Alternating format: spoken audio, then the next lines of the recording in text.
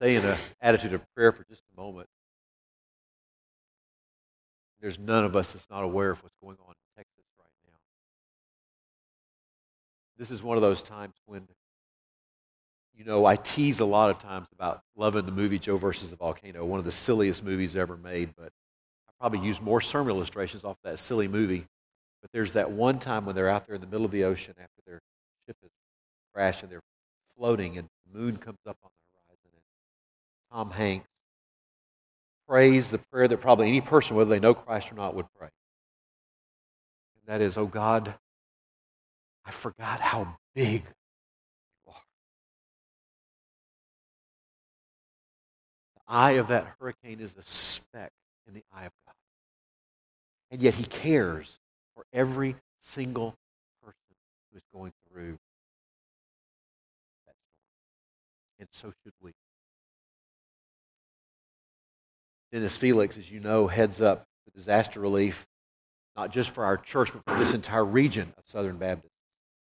And he's asked for me just to remind us that, as you can imagine, it won't be long before we'll be called out to go to Texas. If you'd like to be a part of helping with the finances of that, the best way to do that is not to give to our church, but to make your check to Metro East Baptist Association and just put disaster relief on the memo line. You can drop it in the offering plate this morning. We will not deposit it. We will send it to Swansea, to the Metro East office. They will take it, collect that along with the other churches, 60-some-odd churches in our association, to help provide the fuel that need to get there. You have to understand, there's no budget for disaster relief. It is all done through the free will offering of Southern Baptists and churches just like ours. So if you'd like to be a part of that, please feel free to do that. Also want to thank you for praying for me this past week. It was a little more complicated than they thought, and I'm still praying for the day I can breathe out of my nose again. For those of you who don't know, I had sinus surgery this past week, and God was good. They found some things they weren't expecting. There actually was some brain cells up there inside that cranium, and he said, I wasn't expecting to have to deal with this. Yeah, thank you. And so we're just, Sharon is tired of me sleeping with my mouth open. You can imagine why, and so am I. So just continue to pray for us. I appreciate it so much. One more thing before we get into the message. And that's to those of you who are guests of ours. We're just one more group of believers that comes together every Sunday to worship God, to acknowledge the fact that He is God and we are not, to do as best we know how to listen to His Spirit speak through His Word, and then to adjust our lives by yielding them to Him, not by turning over a new leaf or trying harder to do the right things.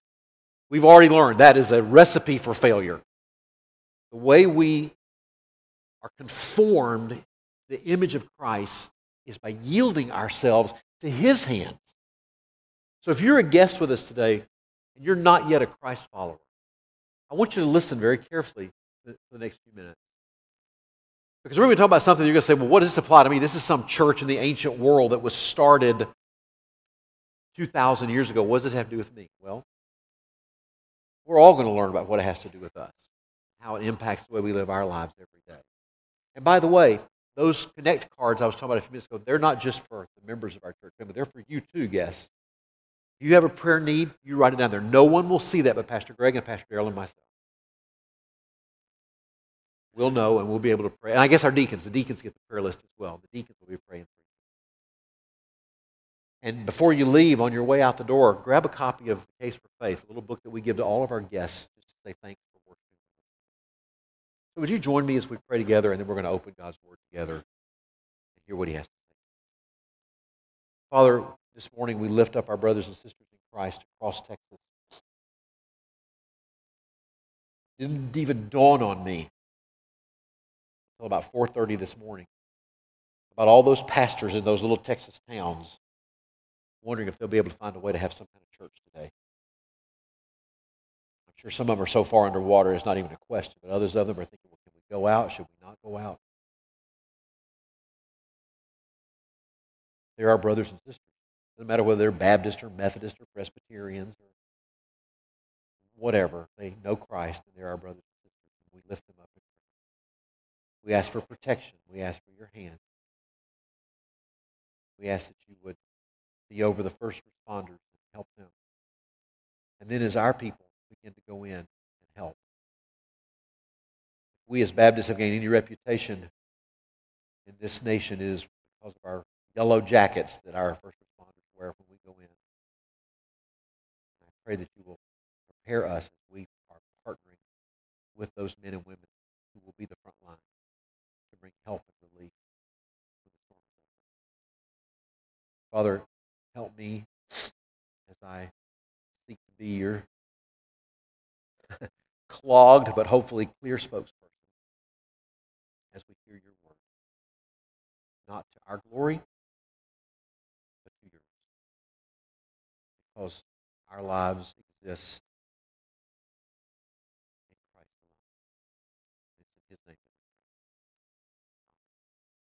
Take your Bibles, if you would, and turn with me to the passage that Lori read a few minutes ago. Acts chapter 11. Now, if you did not bring a Bible with you, there should be one in the rack right in front of you. The black one there is a Bible. You can turn to page 936.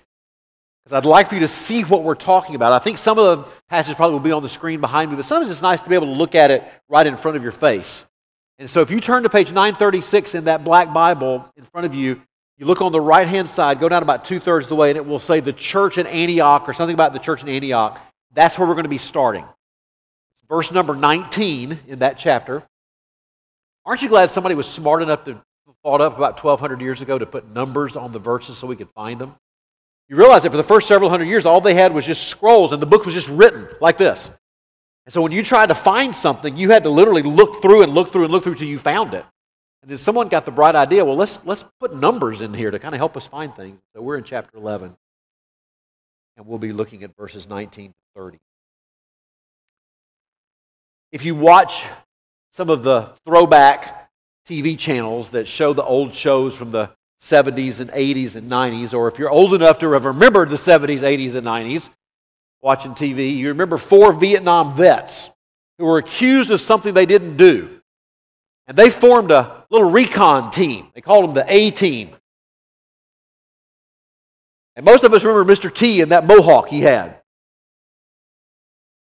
But I love it when George Peppard, who played the role of the leader of that group, would watch something that seemingly was impossible to get accomplished. And this team, while they were trying to escape the officials, were also doing these very heroic deeds. And he would say, with that cigar in his mouth, I love it when a plan comes together.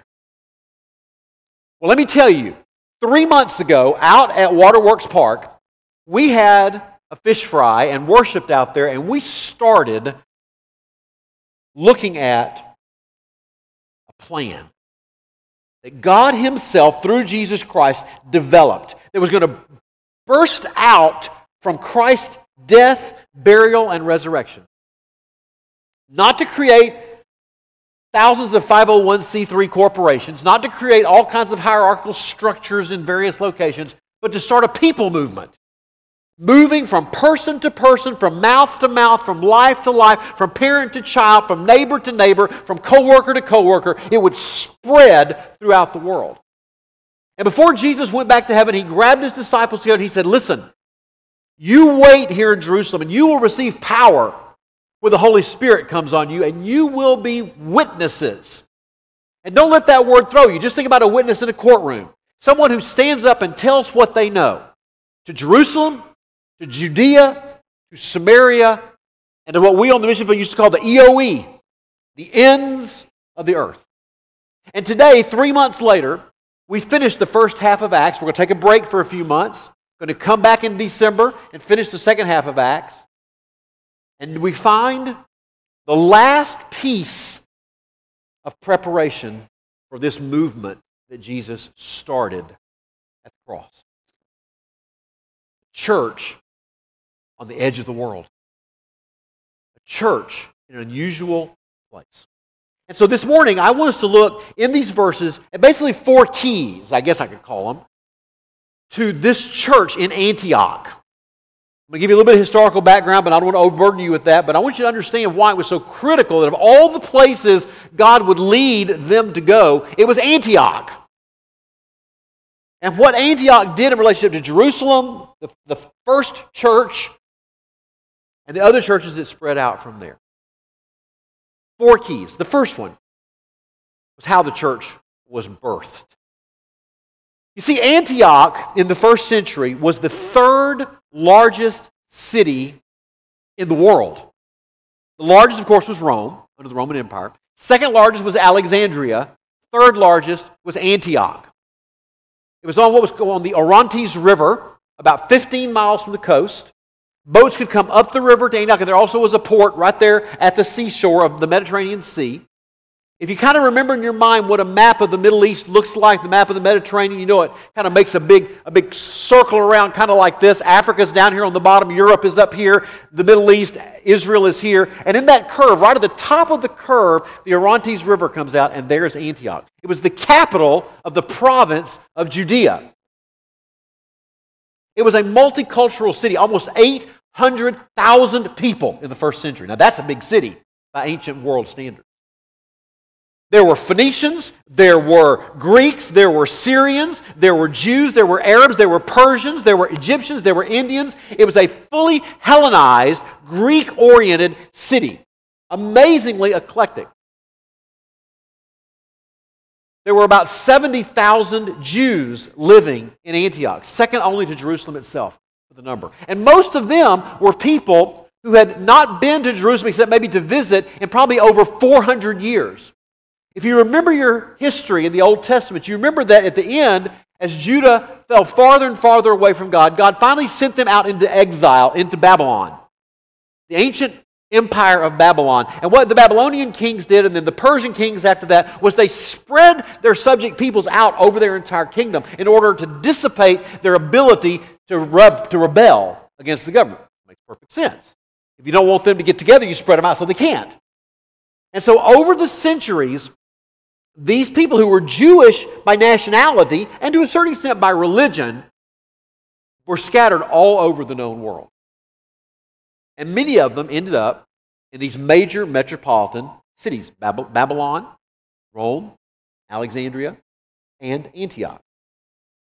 And so the Bible tells us in verse 19, Luke, who is writing this history for us, Luke, who was a friend of Paul's, probably himself a Jewish person, but with some Gentile background, tells us that those who had been scattered as a result of the persecution that started because of Stephen made their way as far as Phoenicia, Cyprus, and Antioch, speaking the message to no one except Jews. In other words, to the Jews that were already there. All right, so what I just told you about the Jews that were already in Antioch, now we have a whole new group of Jewish believers, Jewish Christians. So they're still Jewish by nationality, to a certain extent because they still saw Christianity as a branch of Judaism, but they're not really Jews 100%. They're Christians. They're believers in Jesus Christ. Stephen, as you remember, that was the sermon I was going to share with you when I was in the hospital. So we didn't get to Stephen. We had to skip Stephen. Sorry, Stephen. My namesake, or I'm his namesake, or however you say that. But Stephen had been martyred because of his faith. And with that martyrdom, with that death of Stephen, all of a sudden, the Roman world just went wild over getting rid of these followers of Jesus Christ. And so they scattered wherever they could. Only ones that stayed behind were the apostles and a few people from the church of Jerusalem. Everybody else scattered to the four winds. And everywhere they went, they were sharing about Jesus Christ. And some of them, as it says in verse 19, went just to the Jews that were already there. They wanted to tell them, the Messiah has come, the one we've been waiting for. His name is Jesus. And they would tell the story. They were witnesses, just like Jesus had told them back in chapter 1. But others, it says, that were from Cyprus or from Cyrene, these are ones who were Jewish, yes, in nationality, but they had been Hellenized. They had been living in the Hellenistic world. They were speaking and came to Antioch speaking to the Hellenists. These were Gentile people who did not have the Jewish background, or it could have also been Greek-speaking Jews as well, but they didn't really care whether these people were Jewish in their religious background. They were just telling what they knew, what had happened to them. The Lord's hand was with them, and a large number who believed turned to the Lord. So the first thing I want us to see in this story is the fact that this church, this body of believers in Antioch, were not started by apostles. It wasn't started by Peter or Paul or James or John. It was started by, what are their names, by the way? Where's the list of names of the people that started this church? Well, there's not one. We have no idea who these people were. They were just good old boys and girls just like you and me. They weren't famous. They weren't well trained. They just knew that they had found the answer to the problem that they were seeking for, and His name was Jesus Christ. And you notice they refer to Him as the Lord, not as the Messiah, because to the Greek people, the word Messiah wouldn't have meant a lot to them, but Lord meant something in the Roman world. Every day they said, Caesar is Lord. And they began talking about this Jesus who is Lord. And the Bible tells us that when the people believed, they turned. In other words, there was two parts of the process. There was a change in their mind and in their hearts about believing that Jesus really was the one who could answer the issues in their lives that they were dealing with and struggling with. And in doing that, they then turned to Him in order to follow Him rather than follow the way that they had gone before. And so this church was born. And let me tell you something, if you're here this morning and you're curious about Jesus, but you're just not real sure yet whether you want to give Him your life, the best person to talk to is not me, although I'd love to talk to you about it. It's the person sitting next to you in the pew, or behind you, or in front of you, or across the aisle. Because every one of us who are Christ followers had a point in our lives where we believed what we were told and we turned from one way of living to another. We may not can give you 17 verses from the Bible. We can tell you what happened to us and how our lives were changed by Jesus Christ. And it might just be that the Holy Spirit will use that, because the Bible says that the hand of God was with them. They didn't have any formal training, but their work and God's hand came together and miracles began to occur in the lives of those people in the city of Antioch. Well, next thing you know, you got a bunch of people meeting. And they're singing, and they're praying, and they're preaching. And the folks at Jerusalem said, we didn't start this. I wonder what's going on. So look at verse 22. This is the second key. And that is how the church was received. In verse 22 it says, the report about them was heard by the church that was at Jerusalem, and they sent out Barnabas to travel as far as Antioch. Now don't get the wrong idea. I know we sometimes see the church at Jerusalem as kind of wanting to control things.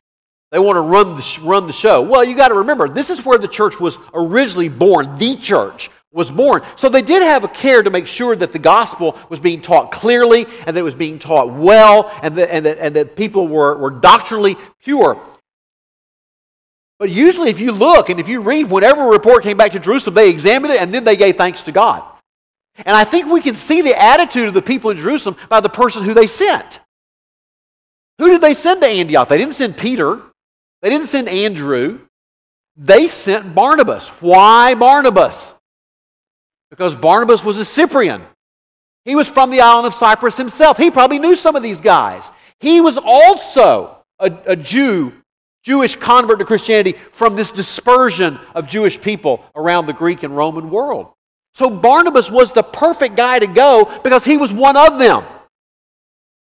And we know from earlier stories about Barnabas that he was a man of encouragement. He was a good encourager. When Paul, on the road to Damascus, was converted, he wanted to go to Jerusalem to meet with the leaders. They didn't want him there. They said, we know who you are. We think this is a bait and switch. We think you're trying to trick us. Barnabas said, Paul, you come with me. Well, Saul, you come with me. I'll introduce you to him. And because they knew Barnabas and knew that he was a good man, they trusted him. And they welcomed Paul into their midst. Third key. Once the church was accepted, received, and Barnabas sent to help them, how was the church encouraged? So what does Barnabas do when he gets there? Let's just look. Let's just start at verse 23 and just walk our way through it.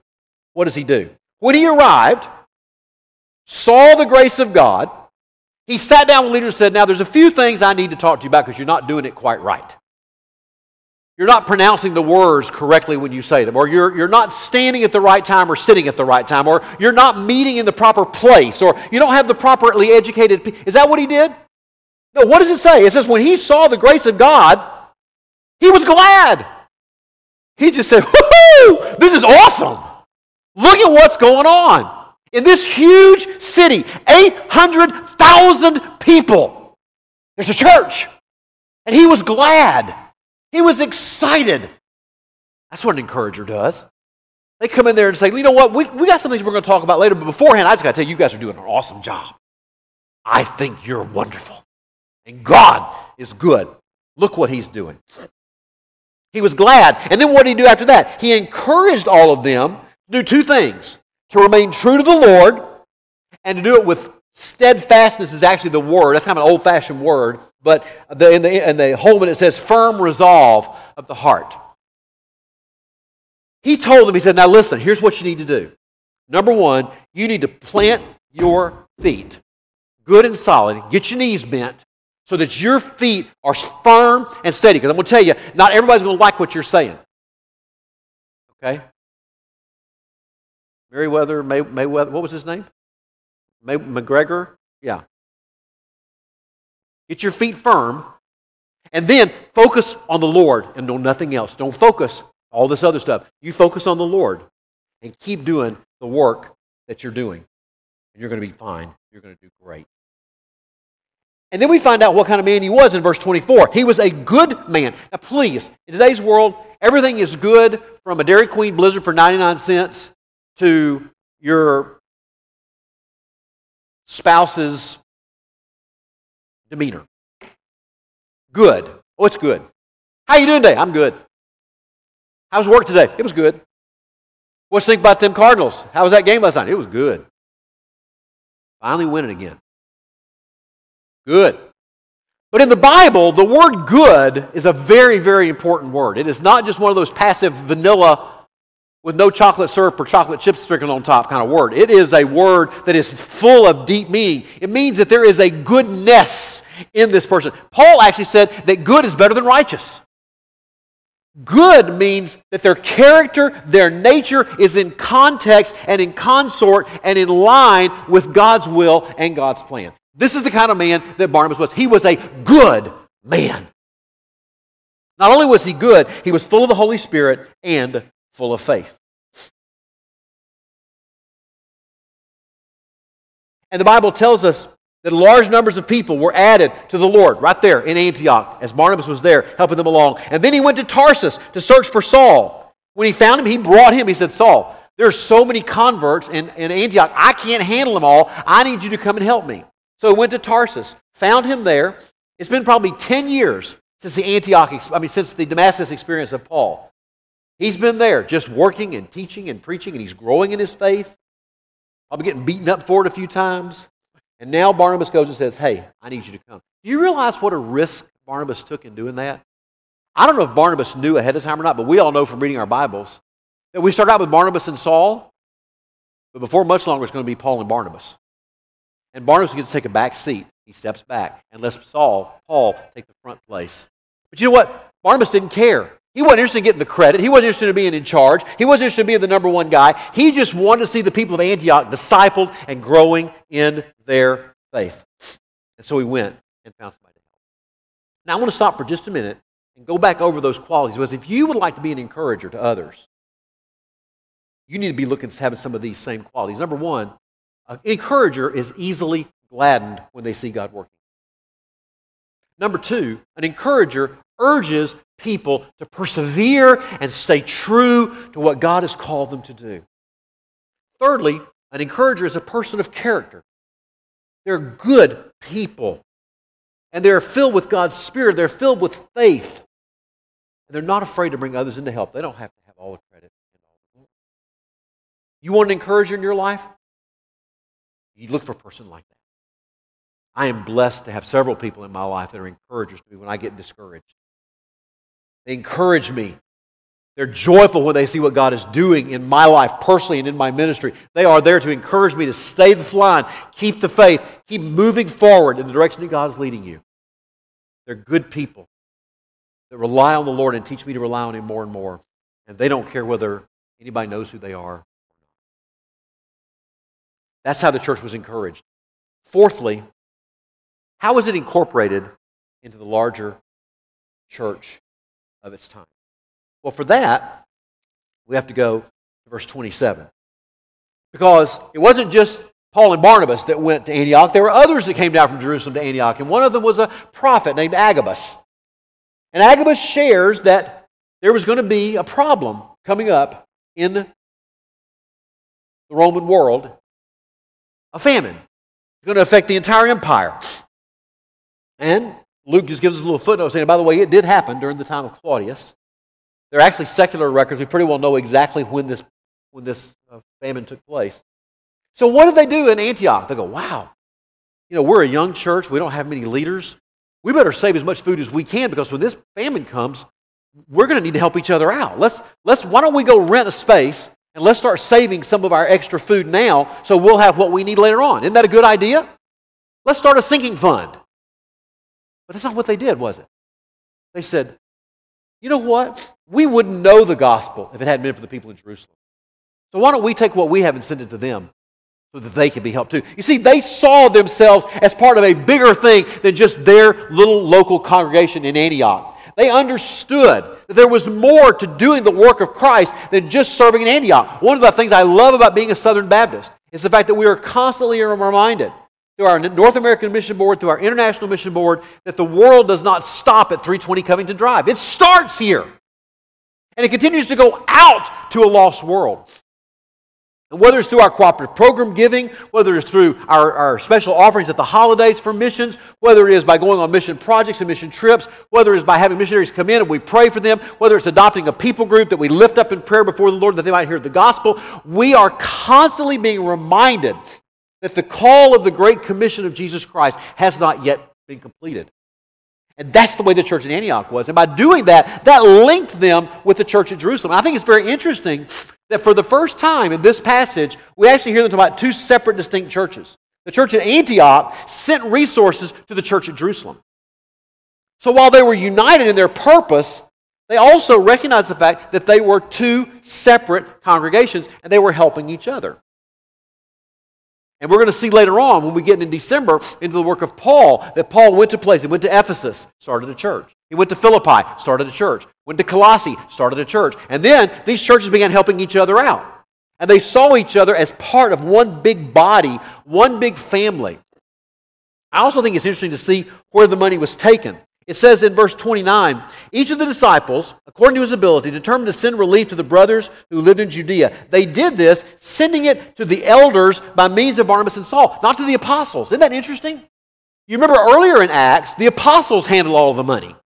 Well, now things had grown enough to the point that the apostles saw they had a bigger job to do. Peter was traveling and sharing, others were doing things, and so there were leaders in that church of Jerusalem that handled the affairs of that local congregation while the apostles were looking at the whole church. But already we see individual churches setting up their leadership so that together they could work and communicate with one another. The last thing I want to share with you, I skipped it intentionally so we could come back up to it. And that's up in verse 26. While Barnabas and Saul were there, they began discipling. And I'm sure part of that discipling process was about how to share your faith with others, how to continue spreading this movement into this city. Now remember, 800,000 people. We don't know how big this little church was. Couldn't have been too large. But they began to have such an impact on the community that they started calling the people that belonged to that church Christians.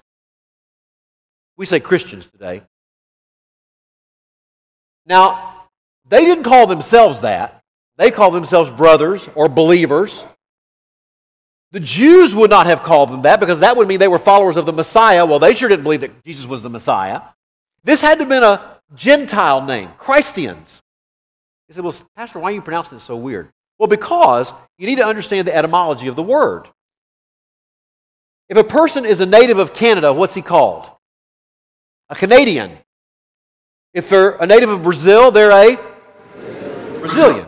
If they were a native of Phoenicia, they were Phoenicians. They were Alexandrians. We're the exceptions because since America ends with a vowel, we're called Americans. But it's the same thing. So these people were called Christians, which meant they were part of a brand new nationality. Now listen to that. Suddenly, there's a third kind of person in the world. There's Jews, There's Gentiles and there's Christians. It was a name that was given to them, maybe a little bit to scoff at them a little bit, perhaps. I'm not going to deny that. But it mainly was an identifier because they had so impacted the community of that 800,000 member city that they said, we've got to put a name on these people. They're not followers of Daphne. They're not followers of Adonis. They're not followers of Chloe. They're not followers of this God or that God. They're followers of this Christ. So we'll call them Christians. And their job was to live up to that name. And the question I have to ask us, do we?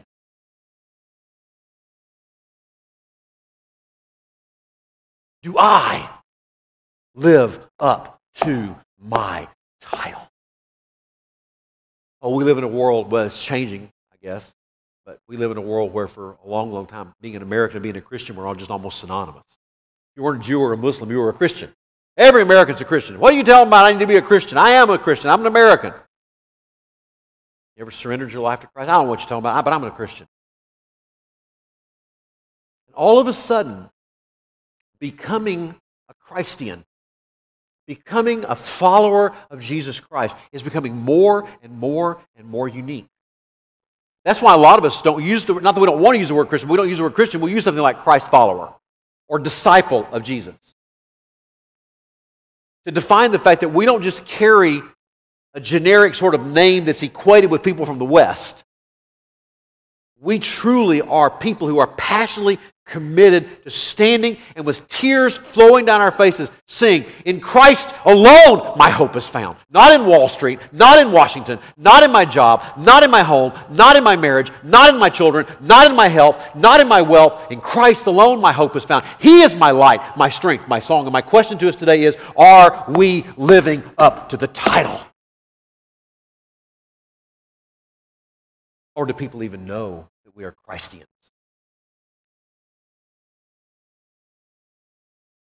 That's the challenge today. And that's why I want you right now to grab your Connect card and take a look at it. Just grab it right there. Just pull it out. Now, see, if I was Homer Lindsay Jr., First Jackson, I'd say, now wave it at me. But I'm not going to do that to you. I mean, if you wanted to, you could. There you go. Okay, thanks, Al. I got some things I want you to think about, and then we're going to pray. Number one, would you be willing, just like these people in Antioch were, to rely on God's hand and just get out there and tell people what you know about what it means to follow? Beloved, I've got good news for you. Their salvation doesn't depend on you. Their salvation depends on Christ. But Christ has chosen, God has chosen to use means to accomplish the gospel going to the lost. And guess what those means are? You're looking at us. You see, the reason we obey the Great Commission is not because we're afraid if we don't, that person's going to go to hell. They'll only go to hell if they reject Jesus Christ. He will get the gospel to them one way or the other. We do it because He's commanded us to do it. We do it because we want to be obedient to Him. So my question today is, number one, would you be willing to take the next step of saying, I'm going to trust the hand of God to work, and I'm going to go and just share what I know whenever God gives me the opportunity? I'm just going to tell what happened in my life. Underneath that, there's a lot of folks out there that are discouraged. And I don't just mean other believers. There's so many people who are discouraged today. Politics, economy, finances, racial issues, moral issues, ethical issues. People are discouraged. You know, I don't want to be a prognosticator. I am sorry. I don't know what happened to me or to us, but the homecoming parade just slipped up on me. We have a long-standing tradition of being in the homecoming parade. We're the ones that pass out the popsicles. We've done that for, 10 years, 12 years. Sometimes all we had was the bus. We drive the bus and pass out popsicles. And so I was asking somebody last night about the parade. They said, you know what, shortest parade I can ever remember, said there wasn't a single church in the parade this year. Not one. Even Hope wasn't there. No disrespect to Hope. I'm saying, no, even they're a big church. But my point is, I think part of it's just that there's some people who are just kind of discouraged. It's just hard to get excited about things. And I'm not saying that we're there, but I think with me, you just had a pastor who just had somebody's arm up his nose till his elbow and just forgot. It sure felt like that. It felt like he was scratching my nose with his elbow as he was working on me. But we need to be encouragers. We need to see, even in the worst sinner, the image of God in them. Now, we would cover over what they do, but we just need to see in them God's image and say, you're a really caring person. Well, thanks. I try to be. But you know what? You could be a lot more caring if you would let the one who cares for you be in charge of your life. And then you can just begin talking about what Jesus needs to do. Maybe you never even get that far. Maybe you just say, you know what? I'm so glad I can see a shadow of God in you the way you live. Don't ever let the idea that we are totally depraved take away from that we're still creating God's image. Number 3, underneath that one. Would you be willing to take the next step of saying, I'm going to look for opportunities to help other people? Did you notice that they didn't say, well, I wonder how much they need in Jerusalem, which is really a secret way of saying, how little can I get by with giving?